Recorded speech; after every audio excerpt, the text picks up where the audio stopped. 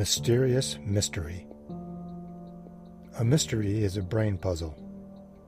Each clue pieces in and connects to the other clues, making the final picture more complete.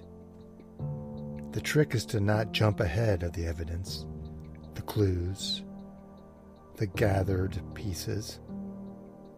The fun of solving a mystery is discovering that our hunches were correct. Unfortunately, if we assume things too early, then we may only find evidence that supports our theory and discount or discard any evidence that doesn't support our prefab assumptions.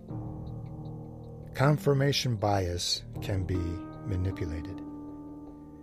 If I had a coin, common sense would have us assume that a coin has a heads and a tail. But if I only show you the heads and only talk about the heads, would you gradually forget about the tail side? And after repeatedly drilling in the case for the heads, would you assume that the normal is to only show the one side of the coin?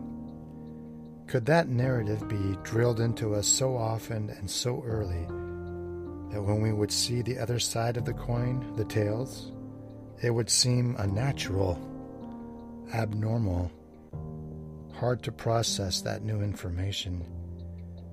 Maybe seeing tails would make us so uncomfortable that we would only want to see a two-headed coin to confirm our knowledge. With a two-headed coin, you could make any outlandish statement and confirm it with the coin flip. Heads if true, tails if false. Confirmation every time.